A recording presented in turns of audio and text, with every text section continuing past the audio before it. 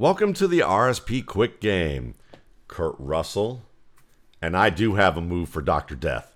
So There you go. Yeah, yes. There you go. And if you have not seen The Best of Times, it is an excellent football movie. Go check it out. Underrated football movie. Robin Williams, Kurt Russell, a number of well-established stars from back in the day. So, listen, we've got a good show for you on tap.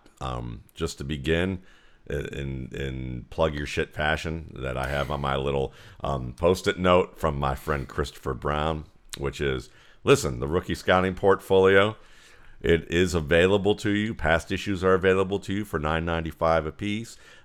The current RSP is available for $21.95, and I get told on a regular basis it's worth at least twice that much and has at least 2 to 3 times the length of value that it offers for each year. So you're going to find some of the most comprehensive analysis of skill prospects available to you, and a portion of the proceeds go to Darkness to Light, an organization devoted to preventing sexual abuse of children, as well as teaching people how to address it when it happens. And this involves civic groups, universities. They've worked with Penn State. I think they've worked with Michigan State at this point. I know Ali Rossman is a spokeswoman. We've had some Heath. Who's the former fullback for the Saints who was on NFL Network? Merrill Hodge? No, Heath. Heath Evans. Yeah, Heath Evans was a spokesperson way back in the day at one point. And I know that Derek Mason's doing good work on this. He's a guy who's actually come out and talked about his abuse that he's had, that he suffered, and he's working on behalf of an organization to raise awareness. This is a great organization, so I highly recommend it. And it's something that the RSP has been giving back to since the Penn State scandal, and will continue to do so. So anyway, you can get that at mattwaldman.com. You can get that right away, or you can find out more about it either there or at mattwaldmanrsp.com. All right, let's get started. So, are we seeing more gap runs than we have in the recent past? Because I'm turned on the TV over the past month, and I've always talked about how, watching a guard or tackle or center pull, on plays like power and counter and trap, or even toss plays. Toss plays are common in the NFL, but I feel like I'm seeing more power from teams and on a regular basis than I used to. Is it just the games I'm watching, or do you think there's something more than anecdotal here? Are you noticing the same thing? And if you agree, why do you think this might be happening? Yeah, I mean, I haven't looked at the numbers, but I agree that at least on an anecdotal level, watching the league each week, you're seeing more gap stuff, you're seeing more power stuff. And I think part of it is a response to the tight 3-down tight fronts we're seeing, to the too high safety stuff we're seeing, as teams on the defensive side of the football are basically daring you to run. I mean, that's kind of what they're daring you to do. You're seeing all the talk in recent weeks about how teams have defended the Chiefs with the too high safety look. You're seeing teams do that against Buffalo, basically, again, daring you to run the football. And I reiterate, as I do all the time, I'm writing a piece about the Atlanta offense right now. Nothing we see is really new. Like, it was either done in the NFL years ago, or it's been happening on Friday and Saturday Night Lights, and it's now working its way up. You talk to high school defensive coordinators, Chris Vass, Kyle Kogan, Cody Alexander, they'll tell you for years at the high school level, they're running these too high looks. They're running with tight fronts and stuff like that to dare you to run, because they'd rather high school quarterbacks hand it off than throw, which for me, when I was playing, that's unheard of. But that's the way the game is evolved. And now we're seeing that in the NFL. These too high looks, these tight fronts, again, somebody head up on the nose, the 2-4-eye techniques. You're basically trying to condense things on the interior, push things to the boundary where now you have, numbers advantages. The response to that is to run gap stuff up front, because the goal of gap designs is to get 2 doubles, get as many double teams as you can. And now when you're just running against 3 linemen, you can get north and south quickly with doubles, as opposed to trying to bang your head on outside zone, wide zone, where you're playing into what they want. Defenses want to see stuff spilled to the outside and then flow to it with the athletes they have on that side of the football.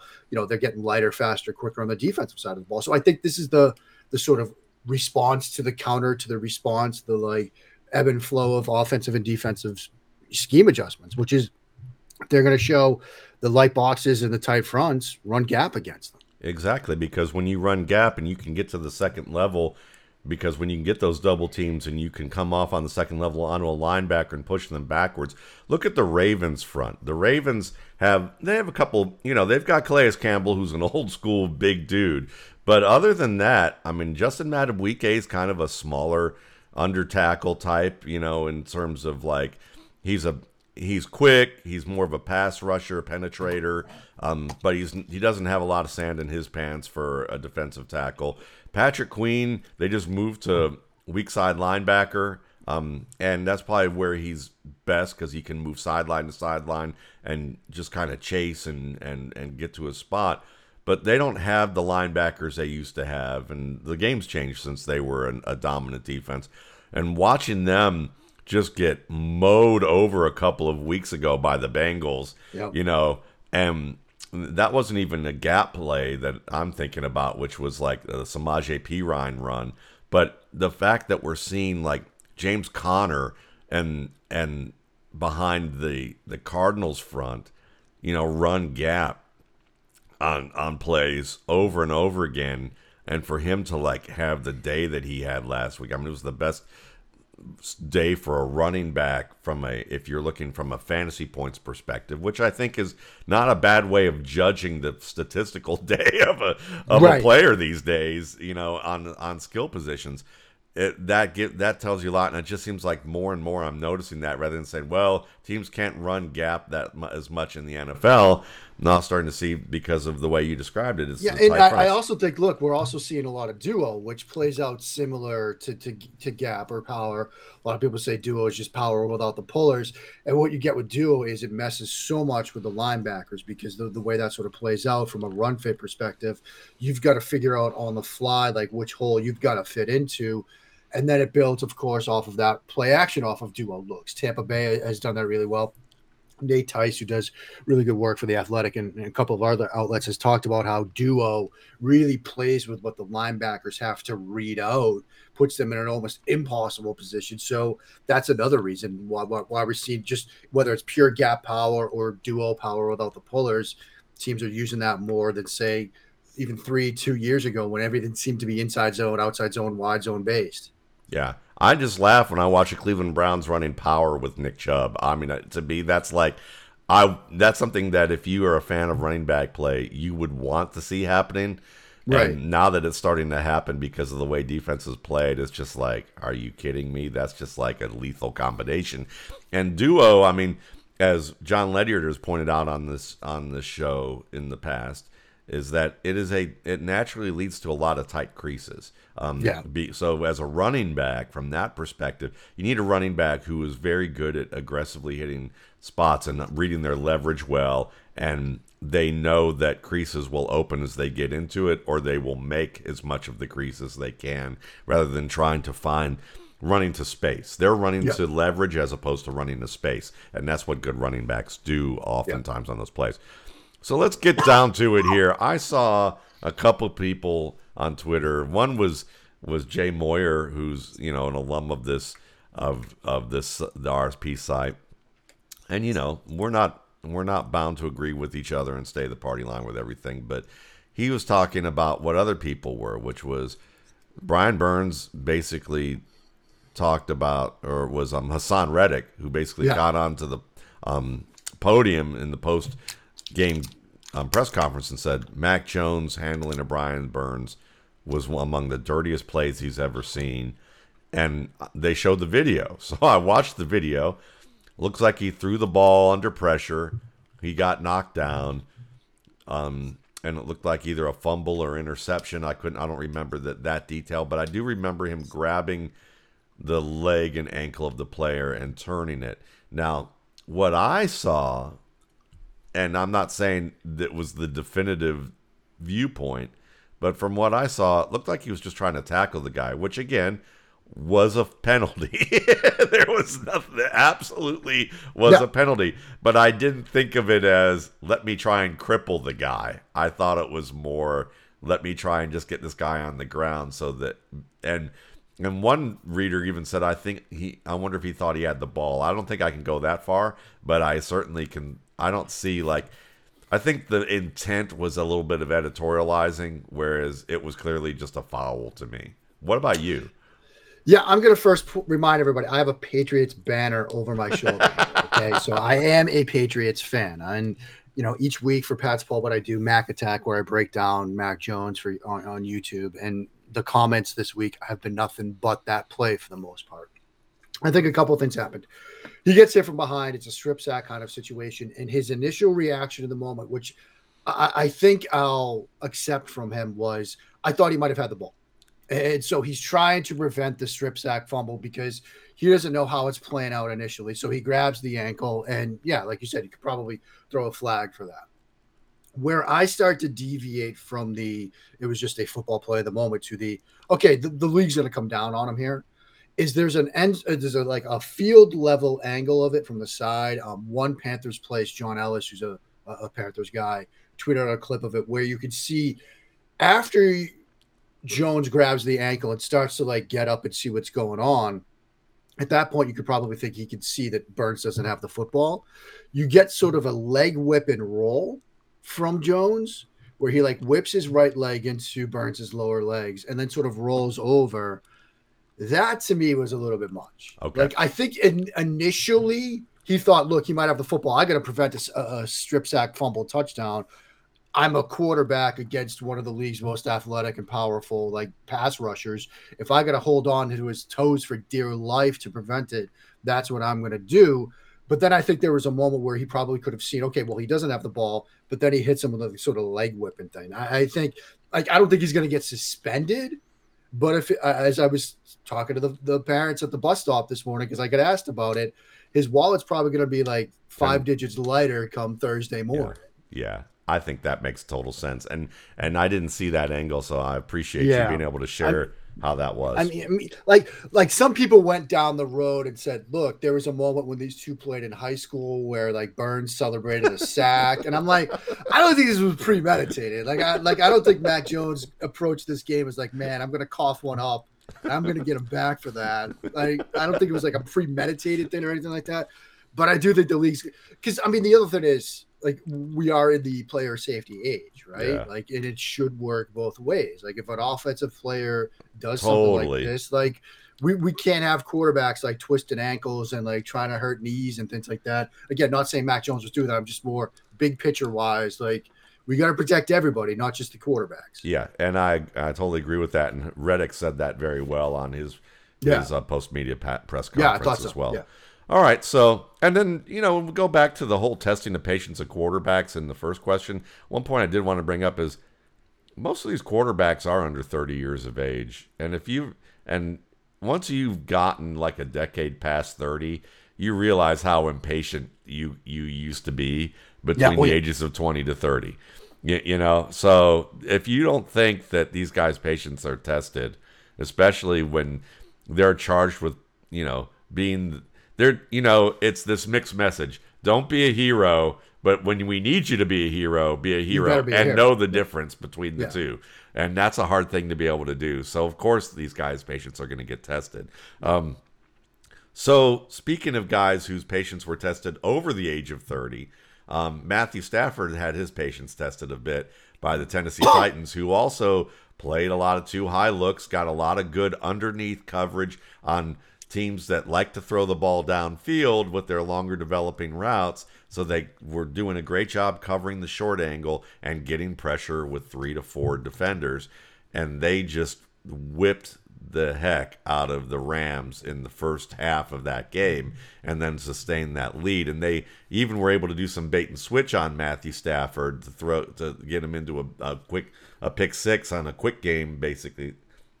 Quick game throw where a safety, they sugared a gap with a linebacker early, late pre-snap, and that drew Stafford's attention away to the safety on the right side of the field, creeping up into the flat, And so when Stafford went to throw the quick out, something he hadn't done all game, it was cut off and picked off for the score. And that might have been the dagger in that game when we look back on it.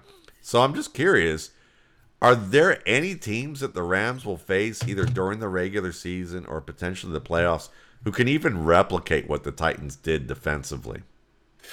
I mean, it's tough because Tennessee might have one of the best front fours in the game right now. Like Harold Landry's playing well, Autry's playing well, Simmons is playing well. Like they can get after you with four, and that's sort of the undercurrent to this too high idea, which is when they drop the throw, can you get pressure with four? Can you get pressure with three? And they've got the ability, Tennessee does, to do that. Looking at their schedule, a team that kind of comes to mind, Arizona. Yes. I mean, I know J.J. Watt is down, but look, Chandler Jones, Zach Allen, they've got Marcus Golden, who has been playing extremely well off the edge. You can get pressure with the guys up front, and then you start talking about the underneath zones. Well, they got two young linebackers, hybrid type players, Zayvon Collins and Isaiah Simmons. Sort of these matchup nightmare type guys on the defensive side of the ball. They're athletic, they're big, they're long. They can sort of get into underneath throwing lanes if you're trying to get rid of the ball quickly. And so Arizona might be the one team on their regular season schedule, looking at it, that I think could fit that bill. If you start thinking postseason, maybe Tampa Bay. I mean, what we're seeing teams do to the Chiefs, maybe it has its roots in that Super Bowl where they were able to get pressure with four, drop seven into coverage, sets maybe the blueprint template, although I hate those phrases because football is more complex than that, but set the pathway for other teams to now follow. Maybe it's Tampa Bay, should those two teams meet in the postseason, that can do that. Yeah, I don't really have much to add to that. I think that Arizona was the team that was on my list for sure. Yeah. And I just think that the Titans have such a they're on the high end of defenses in terms of performance to that type of schematic strategy. So, yeah, I think that the Rams have to look at this as kind of more of a one-off deal other than the Cardinals. And it only takes one team to knock you out of the playoffs. So they're going to have, the most obvious statement that we'll have of the day. So, right. So that would be the team they've got to watch out for sure. So how are you feeling about Justin Fields after last night or the past few weeks? After these past 2 weeks, I feel pretty good. I mean, I feel pretty good about Fields generally. I'm still not ready to say, look, Matt Nagy's the guy. I'm going to make my first of, I think, what will be many cases for Pep Hamilton as the offensive coordinator for the Bears next year, if not the head coach. I mean, I look at Pep was part of the triumvirate with Anthony Lynn and Shane Steichen that helped Justin Herbert last year. And I look at what Herbert did last year, throwing against leverage, attacking downfield. I look at what Fields did, particularly last night against the Steelers. Intended air yards of, I think, 15.6 last week, which was first in the league by a long shot. It wasn't like he was taking checkdowns, man. He was pushing the ball downfield into some ridiculous windows. I was very, shall we say, excited, impressed, heartened to see that performance from Fields these past 2 weeks. The throw to Graham up the left seam, the throw to Kmet rolling left. And I love, the throw to Robinson on the slot fade late, seeing that safety come down 3rd and 2. He's coming down to take away everything because he's expecting something short. All right, it's 3rd and 2. You need the first down, but I don't care. I'm throwing deep. This is the look I got. That's the kind of like understandably aggressively made decisions, right? Like it's an appropriate aggression read in that moment. Because you could get, if you miss that, you got 4th and 2. You can get the 4th down some other way. They did that earlier with a design zone read run play. I love that decision from him. So, is he there? No. Like, has he gotten to where he needs to be? No. Do I have more confidence now than I did say 4 weeks ago that he will get there? Absolutely. Yeah, I'm with you. I think he is too. And I think that the Bears staff has done just enough for him to be able to show what he can do, and he's continued to work at the game. That throw to Mooney was another one that's moving to his left, like the one he had against San Francisco. We know he can do that. He's shown that he can replicate those types of plays, and they're beautiful to watch. And he's getting to run a little bit more, which is great to see. Yeah, absolutely. And now that he's kind of, I think And I think there's something to be said for a young player who has that ability to run and throw, that if you hem him up in one part of his game when he's young, he probably feels emotionally hemmed up in terms of that something's off with his with playing, and it probably affects him in other ways too. I think you've got to feel like that you've got the reins off in all aspects of your game to play your best game, and I think that's part of what's helping him too. So, did we write off Ben Roethlisberger too soon? Maybe. I'm still not convinced yet. I mean, because I remember these conversations this time last year, like, oh, they haven't lost yet. They look really good. They're letting him push the ball downfield. They've got a lot of 3-by-1 stuff where they're letting him read a concept. If he likes it, throw the concept. If not, come back, throw the vert or the backside dig or whatever.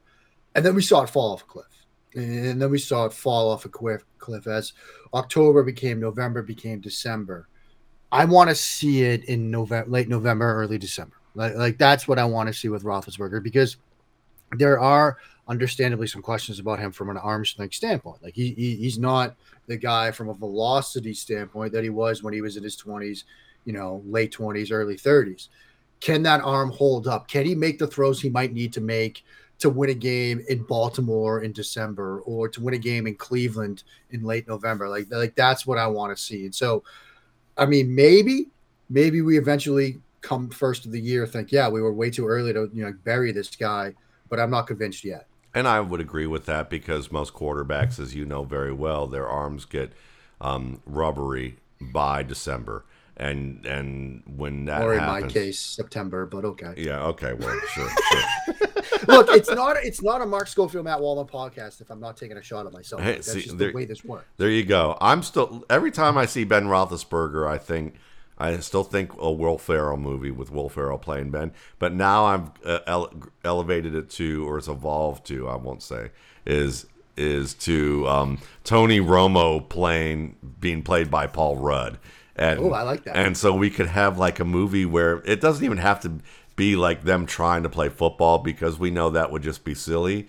But we could have them maybe participating in like a skills contest or a flag football event or something silly, but like actually have a good plot around basically maybe Tony Romo being in the broadcast booth, egging on the Ben Roethlisberger. I think like Ocean's character. 14, where you have some heist around, like, say, the Super Bowl, and there's obviously a scene where you've got like a quarterback skills competition of retired players, and somehow you've got to like steal like a Rolex watch from like Tony Romo's gym bag or something. See, there you go. There you go. I get it. All right. So, what are some factors you use to evaluate the context of plays that you see when you're studying quarterbacks? I had a checklist of items I shared for running backs last night when I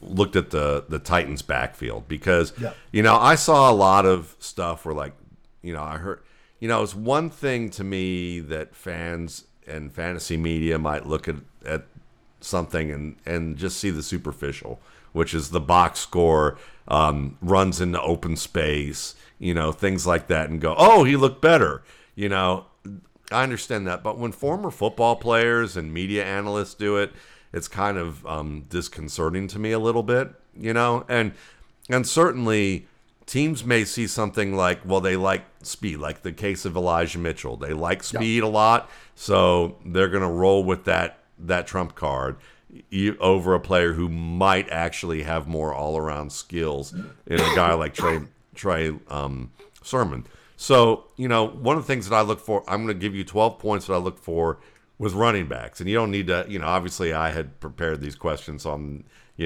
I just happen to have written these things down in there.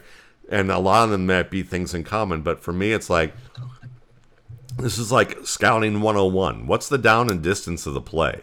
You need to understand that, because is it a down that most defenses are going to expect run, or is it a down in distance where defenses are like, we're expecting pass? What's the score of the game? Is it a tight game? Is it a blowout? Is the defense worried about giving up even a small gain in this moment, or are they more focused on we let them run up and down the field and waste clock. How much time is left in the game within down and distance in the score? What's the field position? If you're backed up at your own 7 and it's, late in the game, late in the half, and you're playing nickel, then you're expecting the throw and you're inviting them to run now, and do those types of things. So that bleeds into how's the defense playing the offense? How does it tie into all those things? Did the runner have a clean path to the exchange point at the line of scrimmage? Did they have an immediate open crease, or did they have to manipulate defenders to set up blocks? And did they have to break tackles or make opponents miss? Another one when was the first point of contact in the play for the runner? What kind of tackle attempt did they make? Somebody, as I've talked about in the past, someone slapping Saquon Barkley on the thigh pad as he runs for 75 yards. That should not count as yards after contact, right, in the same manner with the same context as Nick Chubb, running over a defensive tackle who's squared up against him and delivers a hit to his hips and then carrying 2 linebackers another 7 yards. That one may have had a 75-yard gain, but yards after contact, the 7-yard gain was much more difficult scenario and a much more meaningful scenario for yards after contact. And like as I earlier mentioned, the position of the opponent, is it a cornerback trying to wrap, or is it a defensive tackle trying to wrap? Did the back display good judgment relative to the game script and the play design? Are they running the gap play correctly? Are they setting up a zone play correctly? Do they understand the keys that they're supposed to be reading? And all those things I mentioned are just 12 points. You could look at more. But I think if people just even had like basic criteria that they understood what to look for, even if it wasn't a, J.W. Pritchard checklist on how to look at running back play in the way that J.W. Pritchard looked at poetry, back at, back in the day. We mentioned, two Robin Williams movies here today. But the thing is that if you do that, I think that we would see an elevated level of analysis when we look at the game. And I'm just curious, as someone who obviously does such a great job studying quarterbacks, what are some of the things that you look at? I'm sure some of them overlap, but what are specific to quarterbacks? Yeah, and some of the stuff that I sort of look at is stuff I learned over at the Scouting Academy with Dan Hammond. Sort of the like player specific traits, the general traits for scouting football players, and I sort of kind of use that to guide me. But I'll kind of work big to small here. Big picture, I want to start with like the games that I want to watch. Like, and have your process whatever you want it to be. But when it comes to scouting a quarterback, I want to make sure I watch a home game and an away game. I want to see what they're like in front of the home crowd. I want to see what they're like on the road. Can they handle noise? Can they handle those external factors? Can they handle things when, you're so used to play clock being here when you're playing at home? Now it's up here. Now it's elsewhere. Like the things big and small that go into playing on the road. I want to see games against good competition. Like, are you going to stand out, raise your level of play? I want to see games against bad competition. Like, just because you're expected to win, do you do things differently, or do you go out there and do the same thing, like go about your business the same way? Do you take care of the day? Do you take care of business against, lower level competition? And I do want to see a weather game. Like, I don't get so involved in, say, hand size Twitter or things like that. But if it's a rainy day and you can't grip the football, like, that's something I want to know. If it's like one of the games that gave me the most pause when it came to Brett Rippon, and hand size and weather seemed to be an issue with him, was their game against, I think it was Fresno State, his final season. It was the conference championship game, and it was snowy. It was wet. It was at home at Boise, and they didn't trust him to throw. They tried to really just run the football, and that was one of those moments where I was like, this could be a problem for him. And so I want to see a sort of a weather game. Then we sort of get to pre-snap situational things to think about. I pay a focus to place an emphasis on third quarter, fourth quarter, third down, fourth down, red zone. Like how do you handle those money down situations? Like, I remember, there's a different discussion to be had about Deshaun Watson right now, but when he was at Clemson, you could dig up the old tweets. Like, he was so good in those situations. Like, when it mattered, he was there. So I want to pay attention to those. obviously the context down, distance, situation, score, things like that. Like if you're shredding teams, but you're constantly only doing it when you're down 35-0, what am I supposed to do with that? Like, but if you're doing it, big moments and small moments, like that's important. Pre-snap, are they active at the line of scrimmage or not? Are they being asked to do things at the line of scrimmage, or are they just turning to the sideline, looking at the pictures of the poop emojis, and then going from there? Like if you're asked to do stuff at the line of scrimmage, like I think it matters. Now, obviously, most college quarterbacks right now, they're doing this, and like I get it, but are there moments when you could see them doing some? Carson Strong has some examples where you could see him doing some stuff pre-snap. Some other quarterbacks are doing that as well. I think that's important. Are they seeing and picking up on coverage indicators, right? If every cornerback and safety is looking at you, you have a pretty good idea it might be zone coverage. Or if nobody's looking at you, you got a pretty good idea it might be man coverage.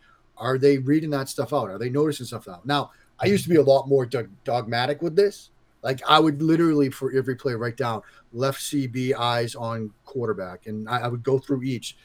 Now it's much less so, and I'll talk about that a little bit more in a second. But I want to see that stuff in the pre-snap phase, and then post-snap. Look, do you see some NFL throws? Do you see some middle of the field throws? Are they layered in throws? Are they attacking tight windows? Is everything outside the numbers, or are their coaches letting them attack between the numbers, between the hash marks? Are they reading coverage? Tell people what a layered in throw is in case they don't know. Dig route behind the linebackers in front of the safeties. That's an example of one, right? Where you've got to adjust trajectory and placement and velocity to get it over one defender, but in front of a next level of defenders. Layered throw could be a shallow crosser, right? You've got to get it over the lineman in front of you, but drop it in front of the linebackers. Like layer it in that throw. And I know it's dumb football guy term. I saw some people making fun of it today, but it sort of matters. No, it's right? perfect. Like if you can't figure out how to put in a throw to that area of the field, adjusting for linebackers and safeties or linemen and linebackers, you're not going to be able to do it right away in the NFL. And that gets us to, if everything is outside the numbers, teams can figure out how to take that away. And so that's sort of the idea of layering and throws. Reading rotations, right? Like if you see too high and it's suddenly one high, do you have vapor lock? Do you just melt down like a Wesleyan kid in the 90s? Or do you read it outright? And so I want to see that. Ball placement, shallow to deep, right? And I know you've talked about this, and it's so right. Like, if you put the throw to the wrong hip 60 yards downfield, I don't care. Like, just get it there. But if you put the ball to the wrong hip on a 3-yard hitch, it matters. Because that's the difference between a 3-yard hitch being a 10-yard gain or a 3-yard hitch being a 3-yard gain. Like, so ball placement, short to deep, I pay attention to that. Pocket management, obviously, but I also want to see, can you make throws with trash at your feet? Can you make throws when you can't step into it? Do you have enough velocity where if you're trying to hit that dig route, but you can't step into it, can you still throw it and hit it? Like, I want to see that. Can you create space subtly with your feet in the pocket, or is it just a wild escape situation all the time with you? Eyes, are they active or are they static? Are you scanning the field, working through reads, moving people with your eyes, or are you just, I know I'm gonna throw the hitch, my eyes go to the hitch, my eyes never go anywhere else. Like, I want to see that. Are they where they should be? Are their eyes tied to the feet, right? Joe Burrow is a great example of this when he was at LSU. Always had his feet and his eyes working in sync. Even Gardner Minshew at times when he was working full field. Like, I know he had other footwork issues that we talked about, but left, middle, right, middle, left, feet and eyes were always in sync. I like to see that. Mechanics, look, are you getting the ball where it needs to be when it needs to be there? Good. If not, is it a mechanical issue? Like, that's what I watch for there. And then sort of some big picture stuff, athleticism. Like, are you functionally athletic enough to survive in the NFL? Like, we'll have the Carson Strong debates at some point. I know that's going to be an issue with some people. It's going to be a functional athleticism thing. You don't have to be Kyler Murray, but you can't be Dwayne Haskins in today's NFL. Like, I don't think you can be Eli Manning in today's NFL, where you're just a battleship back there and you can't move. You got to be able to at least extend a little bit. And finally, and this was sort of a Justin Herbert thing that I've sort of changed how I do it a little bit or adjusted it. Can you just throw against leverage? Like I said, I used to be so dogmatic. Like, you need to be able to tell me stubby versus stump. You need to be able to tell me cover 2, cover 3, cover 1, cover 4, whatever. Now it's just, can you see the nearest defender and put the football away from him? If you could do that, you could fill out the knowledge base a little bit down the road. Like, can you figure out where the nearest threat is and put the football away from that guy? Yeah, love it. That was fantastic, and I think a lot of people will find a Hopefully. value from that. At least this crazy fan base that we have. Yeah, this that crazy fan listens base here. will like it. Yeah, and that's all that matters to me at this point is the folks who filter in here and hang around. So, with that in mind, I had another discussion offline with I'll just say a former defensive back at the Division I level who I would describe as maybe a version of NFL deep throat for me.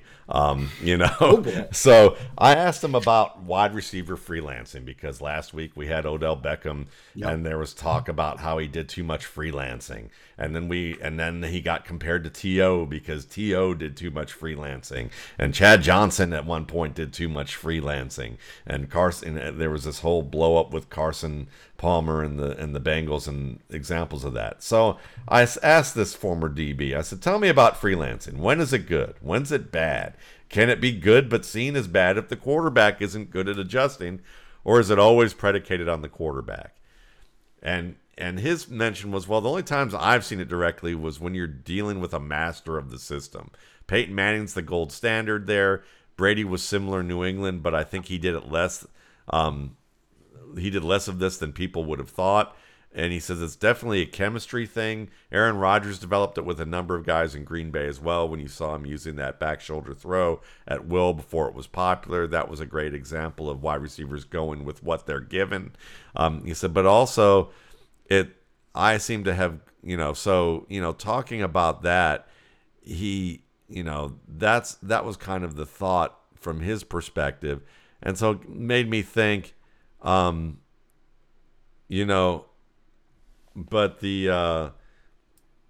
looking at it overall, I look at, say, like, I could see where Odell Beckham is expecting a higher level of play from Baker Mayfield and didn't get it.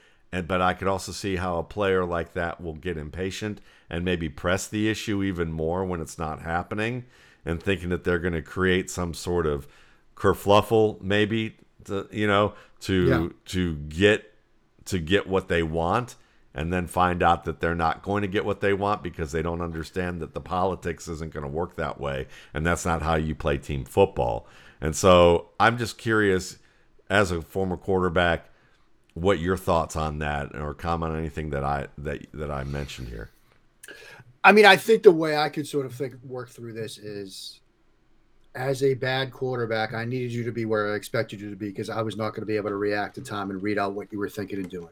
And so from that perspective, I understand, look, if a quarterback's expecting you to run a post route at, say, 13 yards breaking, and he decides, look, because of the leverage, because of the safety playing over the top, I'm turning this post into a corner just because, look, that's where I got to go to get open.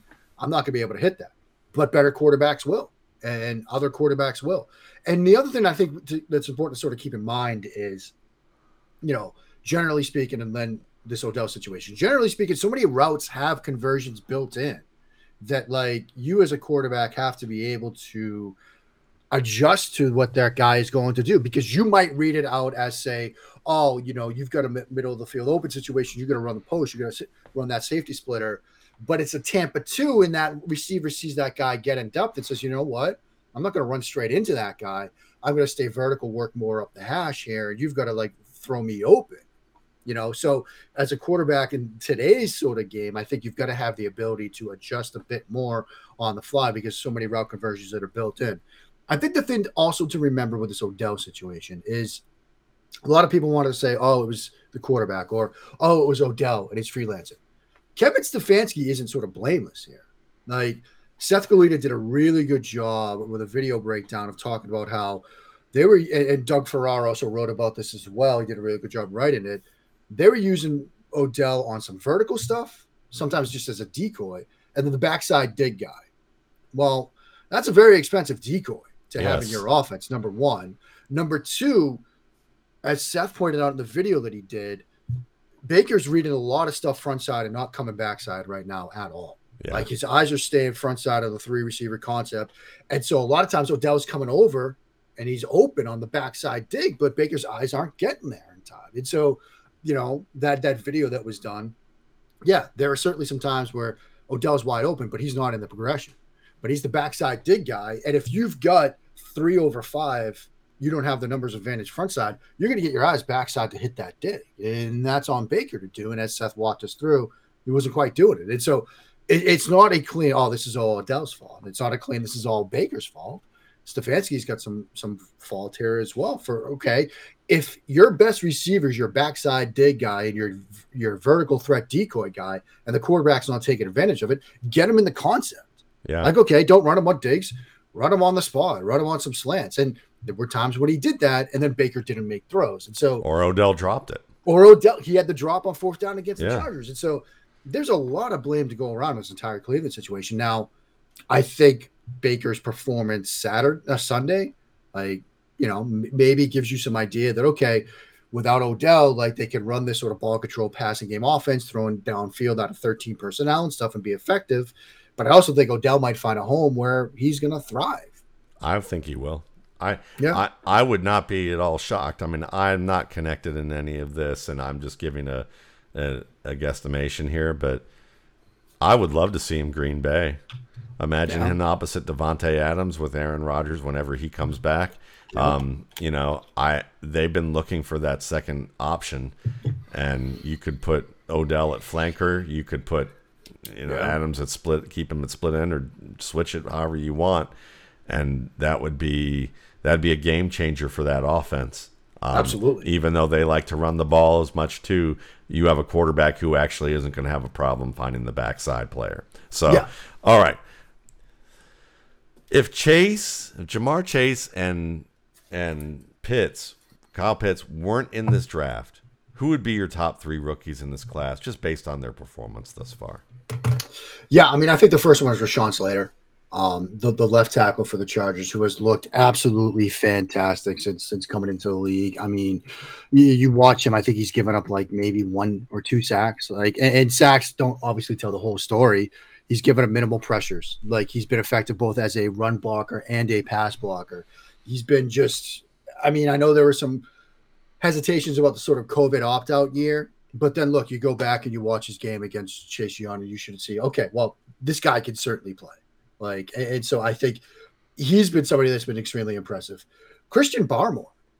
I mean, I know Jim Nagy sort of tweeted out recently about, there was some, maturity questions about Christian Barmore. Apparently, it was a thin position group, a very thin position group to begin with, the defensive line.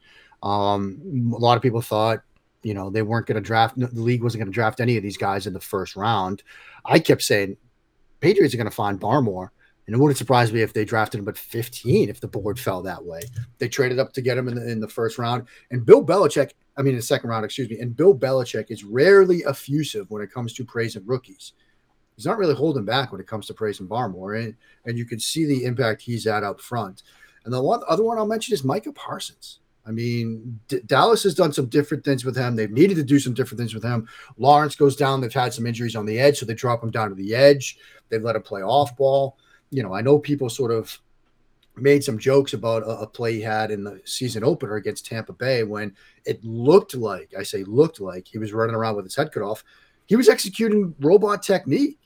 You see run action, you come downhill. If it's a run up fake, you get back and you look for crossers. He was doing it. It's just, people were making their jokes and their memes on the first NFL game of the season. But Parsons has been very impressive to me, very explosive at near contact, really good short area quickness for an off-ball linebacker.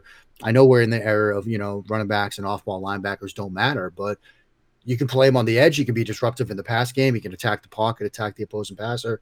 I've been impressed with him. I love all those mentions, and certainly if I were just going to make a definitive top 3, I would probably put Slater in there for sure. I'd understand the other picks that you have as well. I'll go a little bit of a different direction. I think although his statistics may not be as strong as what they will be down the line, Najee Harris has looked every bit of a top prospect at the running back position that you would expect. He's very creative. He's efficient and dynamic at the same time. He obviously is catching the ball extremely well, and he's getting what he can out of this offensive line. So I've been impressed with what I've seen from him. Greg Newsome with the Browns. Cornerback is a difficult position. Even slot corner has its difficulties, even if you're kind of protected a little bit. In some ways, you're also exposed in others. And so for Newsome to play as well as he has in Cleveland, he's done pretty good in coverage. He's been a decent tackler. I've been impressed with his ability to just hang in there week in and week out. And then I'm going to have to note Pat Freiermuth. And I think Pat Freiermuth was probably the easiest prospect to grade of the tight ends, where you could just go, Kyle Pitts is the unicorn. He's the guy that's basically going to be getting into a contract situation with the Falcons at the end of his rookie deal, where it's like Jeremy or Jimmy Graham. Am I a wide receiver or am I a tight end? You could see that coming. And he's really a wide receiver. So, but Pat Freiermuth is a true tight end, such a good blocker, and he's getting there as a blocker. That's the toughest adjustment, if you ask me. Oh, yeah. And he was the best blocker of this class. And while he's not going to be able to handle Jadeveon Clowney in the ground game, which very few people are, even if you're bigger than a tight end, what he did, last week in Cleveland against Ronnie Harrison, who can cover guys like Travis Kelce for a game winner. And then what he did last night, this guy is the real deal. I think he might be one of the best 3 rookies of this class for sure. That's a good call. Yeah. That's a really good call. So I told you where I'd like to see Odell land. Where would you like to see Odell land? I mean, from a roster need standpoint, New Orleans makes a lot of sense. I mean, they're so thin at receiver right now. And, you add a player of his caliber, to that offense that obviously, look, you're working through Trevor Siemian now, maybe Taysom Hill at some point. Like, having that kind of threat would certainly help. I know a lot of people have said New England. I know a lot of people have said that. And I think there are reasons why it would certainly work. You look at, we've talked about, maybe they could use a true wide receiver 1 type, because Aguilar, Bourne, Jacoby Myers, they're good players, but they're wide receiver 2 and 3 types. You add Odell to that offense, now you've got sort of that trickle down effect I like to talk about, where he's seeing CB1. Now Myers, instead of seeing CB1, is seeing CB2. Aguilar is now seeing CB3 instead of CB2. Like, you have that trickle down effect where everybody benefits from what you do in terms of creating those matchups. And, we'd like to say that this is a matchup based league. Well, that would certainly help. Honestly, look, I mean, he's not going to like it. Detroit, like that they need injections of talent at the receiver. I love Amon-Ra St. Brown. Like, I think he's great. Quintez Cephas, I think he's good too. You add Odell to that, you start thinking, okay, well, maybe here with those 3 guys, TJ Hawkinson, you're starting to put together DeAndre Swift out of the backfield, an offense that on paper looks pretty good. Obviously, you got to figure out the quarterback position, but Detroit has the money to do it. That's the other thing. Like, New England, New Orleans, like, they don't have, even the Green Bay, like you mentioned, they'd have to make some moves to get him in under the cap.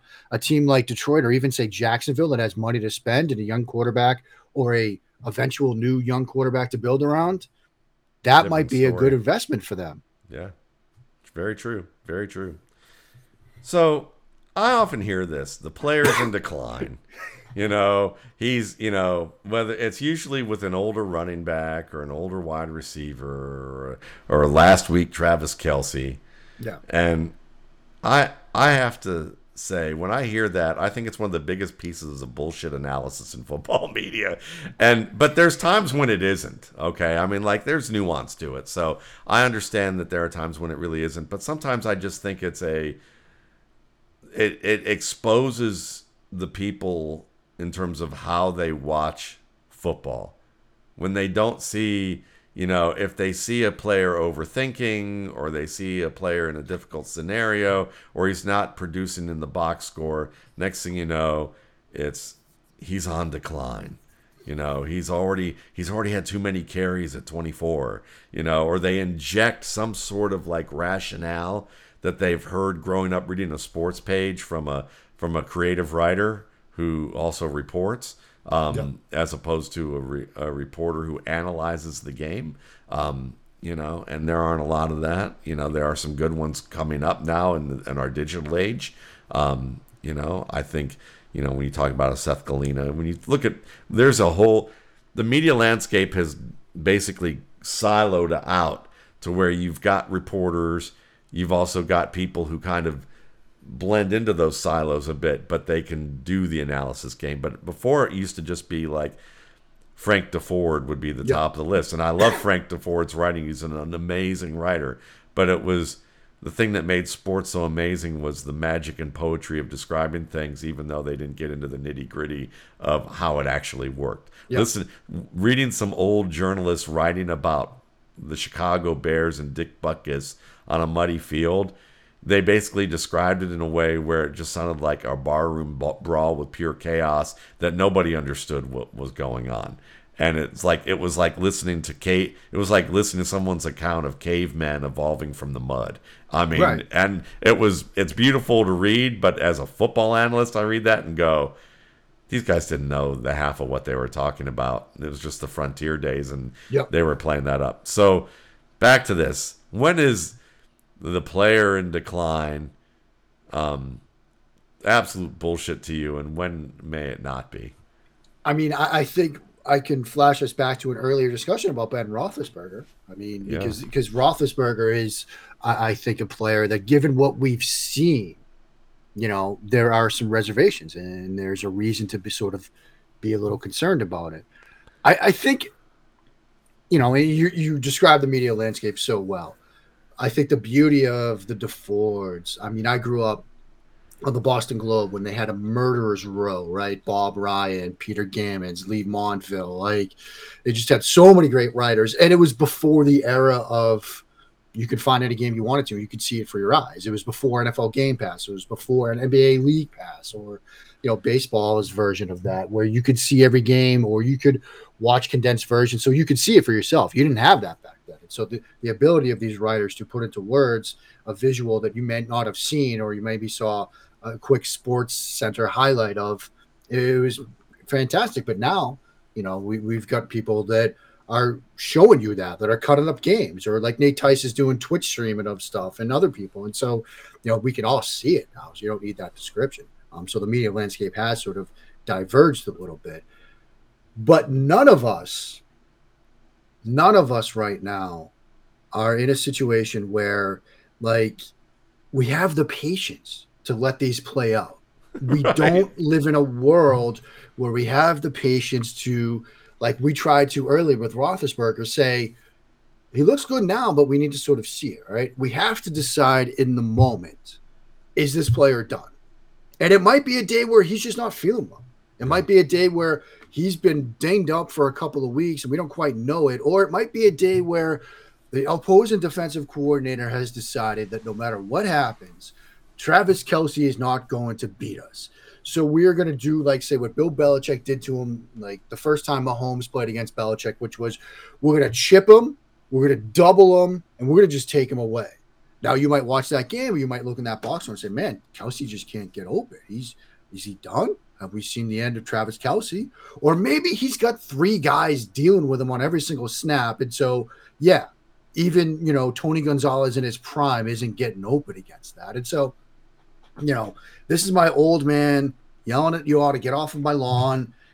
We need to try to stay away from these debates that are decided in the moment using 280 characters. Like, football is a marathon. It's not a sprint. Like, these careers, they're marathons, not sprints. Like, in some cases, like with Roethlisberger, you might want to raise some questions about a player and say, okay, well, we know he's near the end of his career. Is he done, or does he still have enough left in the tank? Well, let's let it play out. Let's don't decide based on one game against, say, the Cincinnati Bengals and say he's washed, or another one against, say, the Chicago Bears and say, look, he's still got it. Like, there's gray areas in all of this. And if we could try to describe the different shades of gray a little bit better than saying everything's black and white, I think we'll all be a little bit better off.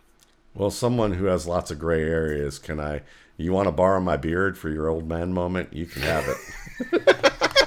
I know I shouldn't have shared for today because I do have the gray. It's getting in more and more, and we all try to fight against the passage of time and to keep that sun up in the sky a little bit longer. It's a never-ending battle, but yeah, get off my lawn, kids. What can I say? There you go. And I appreciate it. I mean, as someone who feels like I would rather like I'd rather stand at the charge of the cavalry and unsheath my sword, knowing that I'm probably going to die on it. But like, it's like I would rather like preach patience, rather than anything else. I see this. Look, I see this all the time with Jalen Hurts right now. I see it all the time with Jalen Hurts right now. Like, did Jalen Hurts miss some throws Sunday against the Chargers that he probably should have hit? Like, yeah. I mean, yeah.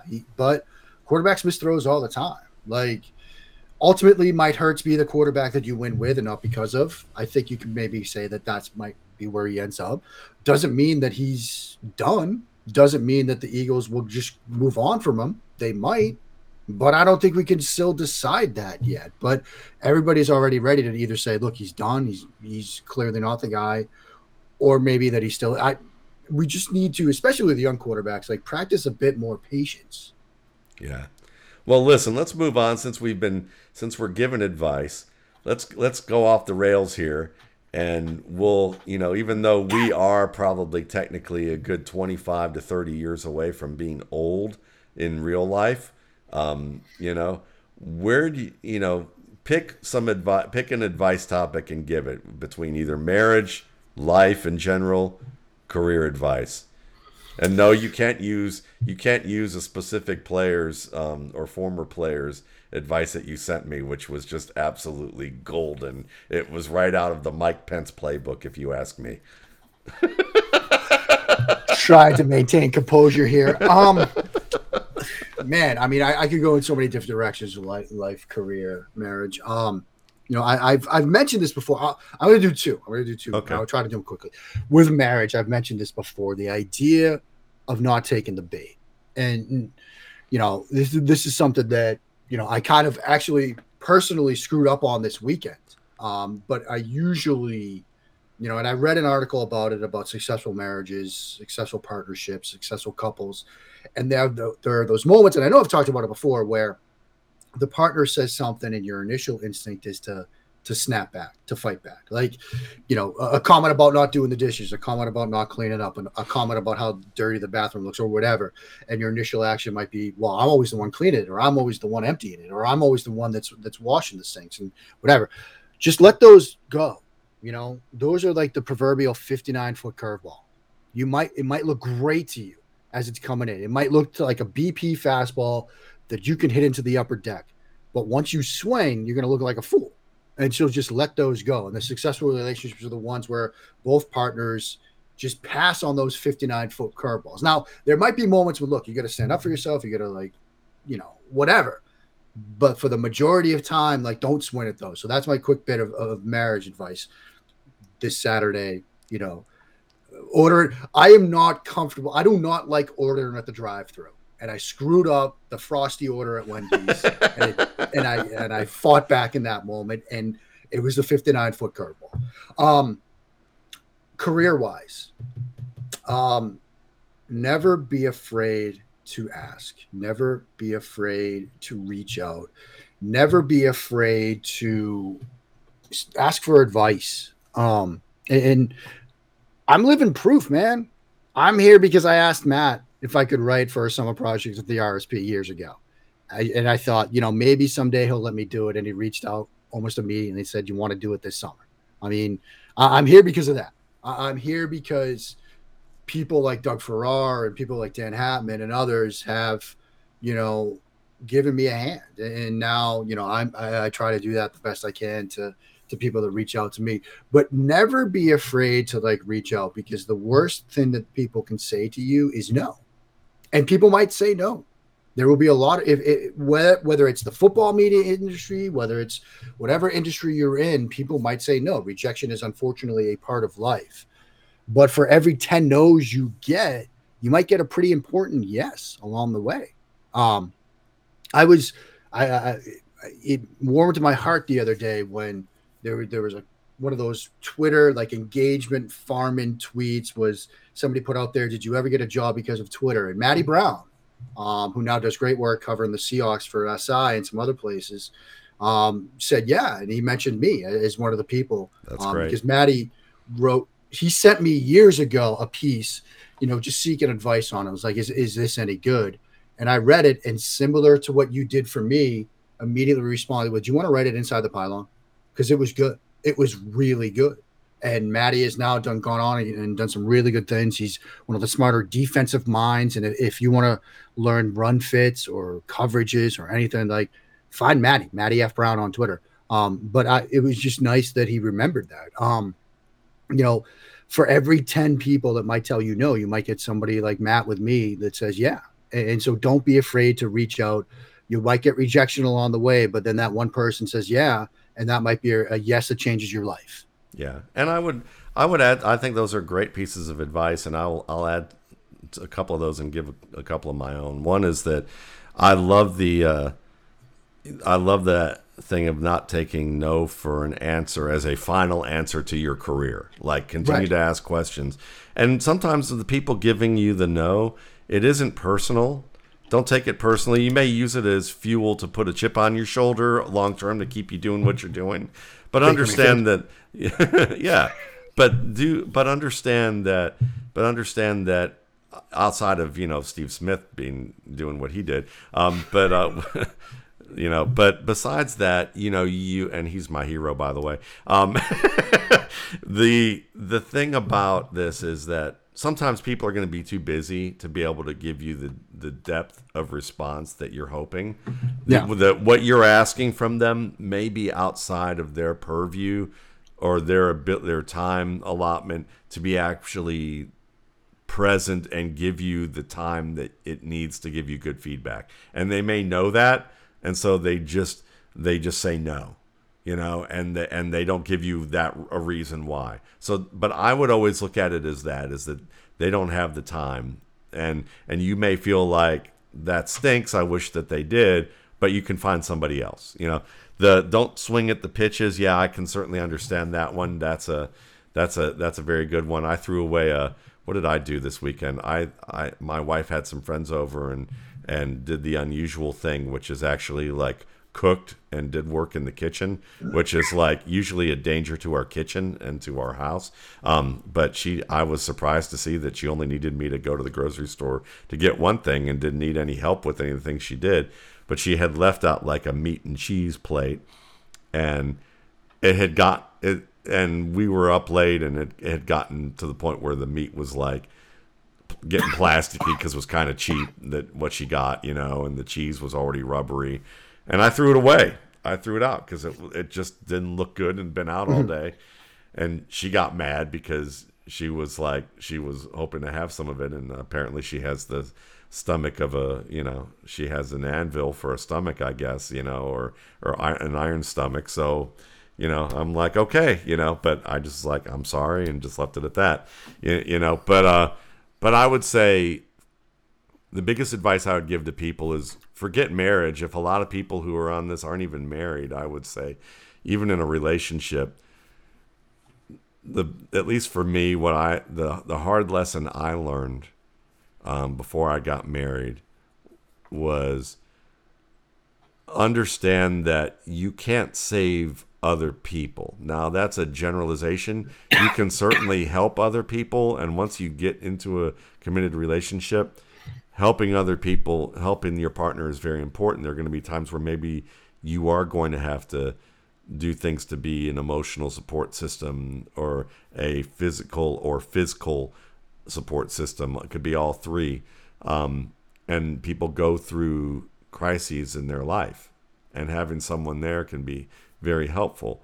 But I don't think it's wise in most cases, though there are exceptions, though I haven't seen them play out long term, where you can save a drowning person by jumping into the water with them and because they will attack you in their panic and drag you down with them. It's best to be able to help from a point of detached safety. It's like that whole analogy of when you do save a person's life, if you were to save a person's life who's drowned in the water, the best advice they try and give is throw them something to grab onto. Throw them something that doesn't involve grabbing you. Don't get in the water with them. Do it from a distance so that you can pull them ashore and be from a place of strength to be able to help them. And if you're not in that place of strength and you're using that person's weakness as a reason for you to be there, then you are no stronger than they are at that point in their life. And so I would recommend to people that if you find that you're always getting into a relationship with someone that you need to quote unquote save, or to be the one who's got their stuff together, then really you're just afraid of focusing on the stuff that you need to get together. Yeah, that's well said. So I would definitely focus on that. And then I would just say the other one from a career advice is, if you believe in what you do, and even though people may tell you it's not possible, unlikely, whatever it is, and you have a very specific goal and you've worked at it and you have something there, be patient and don't quit. Don't quit. Yeah. It's there's an odd, crazy little poem I had as a kid, because I'll just put it to you this way. I had a good parent who was who lived far from me, but I'll just put it, I didn't really have the emotional support system as a child that a lot of people did, and I've looked back in my life, and I can tell you that, my wife and I were having a discussion about like high school, and we were talking and elementary school, and we were talking about like those gifted kids programs that your school had. And I never got into any of those, and you had to get tested to get into those. And it always rubbed me the wrong way, because even when I went into high school, I had a counselor who recommended I go in a non-academic track for high school. And I was like really confused by that. And then I noticed that I didn't get into these other I was in advanced academic classes, but I wasn't in any of the gifted programs where you had to get tested in, or in like the National Honor Society, something like that, despite having like a 3.75 GPA, taking AP courses and being heavily involved in leadership and a number of things. And I always wondered about that. It kind of gave me a chip on my shoulder. But when I look back on it, when you get the year that I got tested, I went through some things that were very emotionally difficult. And I have a feeling that my IQ test was very low. And it was probably due to the things that were going on in my life. Even though I was a year ahead in reading level when I came to, well, I'll joke that Georgia's educational system was not all that great. And I was a year and a half ahead, as a reader when I came down here, and was in classes a year ahead. But that's the point, is that, I remember looking back and looking at those types of traumatic, whatever that I was going through. I realized, in recent months, just having a conversation, I was like, wow, I could have listened to other people saying, you're not smart enough. We don't think that you're academically capable enough of doing certain things.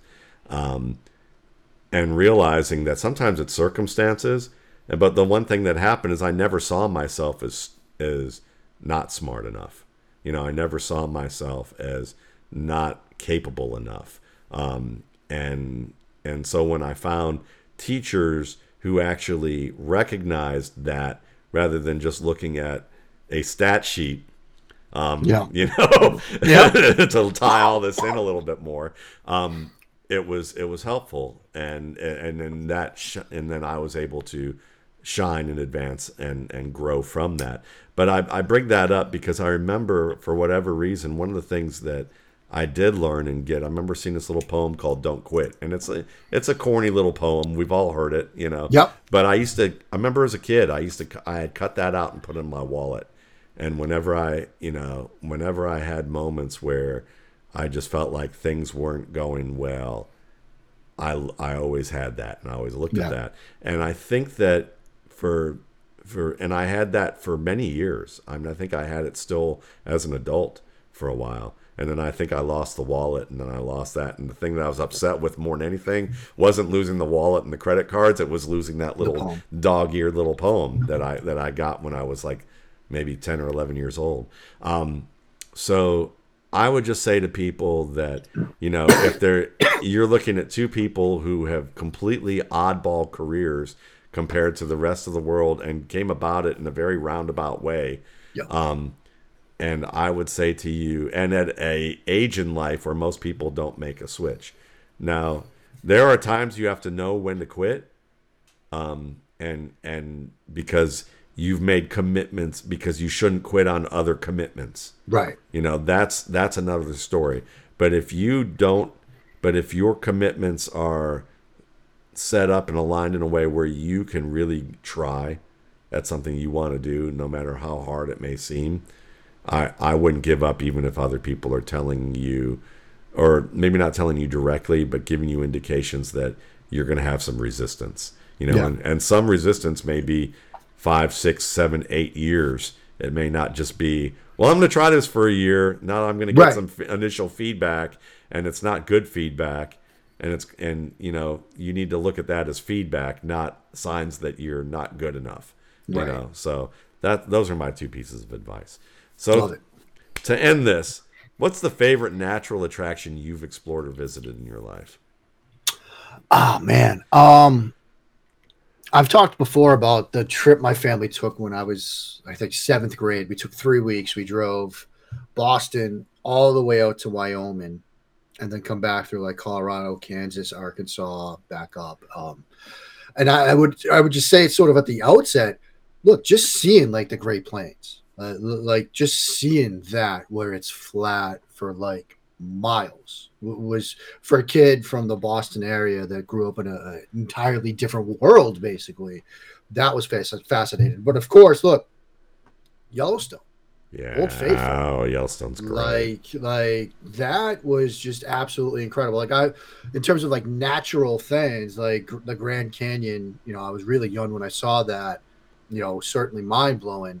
But Yellowstone, Old Faithful, like just that entire park, like just seeing buffalo roaming, like it literally felt like a different time, different era, different world. And I've often toyed with the idea of, upon retirement, just driving this country, like seeing, Cody, Wyoming, which was the place we stayed at out in the Wyoming area, or like Wall Drug in South Dakota. The two things, and they're man-made, but Mount Rushmore and then the Crazy Horse Memorial that they're building just down the street from Mount Rushmore, where it's got Crazy Horse mounted on a horse pointing, and his quote, my lands are where my dead lie buried.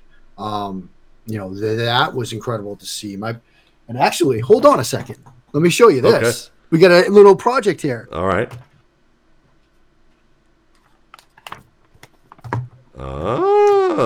Do I see a map?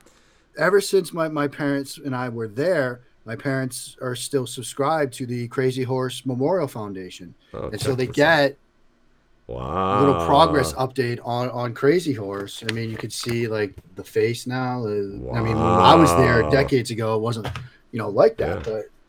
But that's something that I know this was a natural thing that we're talking about. This is man-made, but that's something that was just incredible to see. And like on the Crazy Horse statue, there will be a part under his arm where he's pointing. Then you get the horse's neck.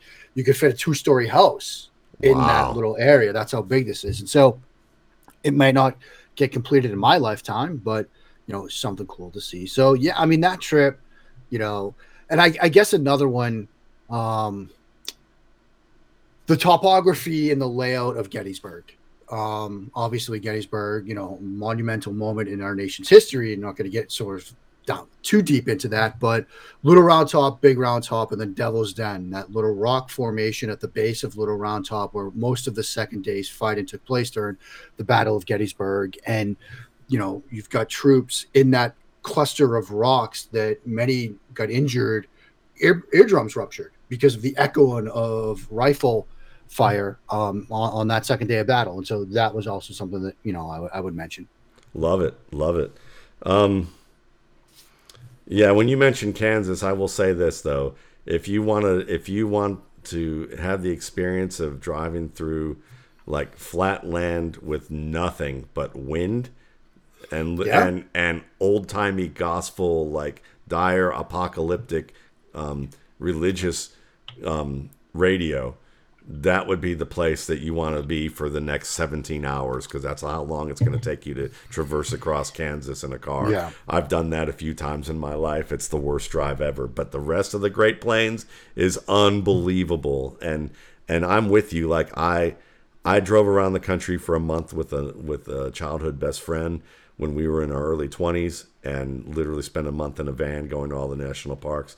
And if you are young enough and fit enough to do it, walk to the bottom of the Grand Canyon.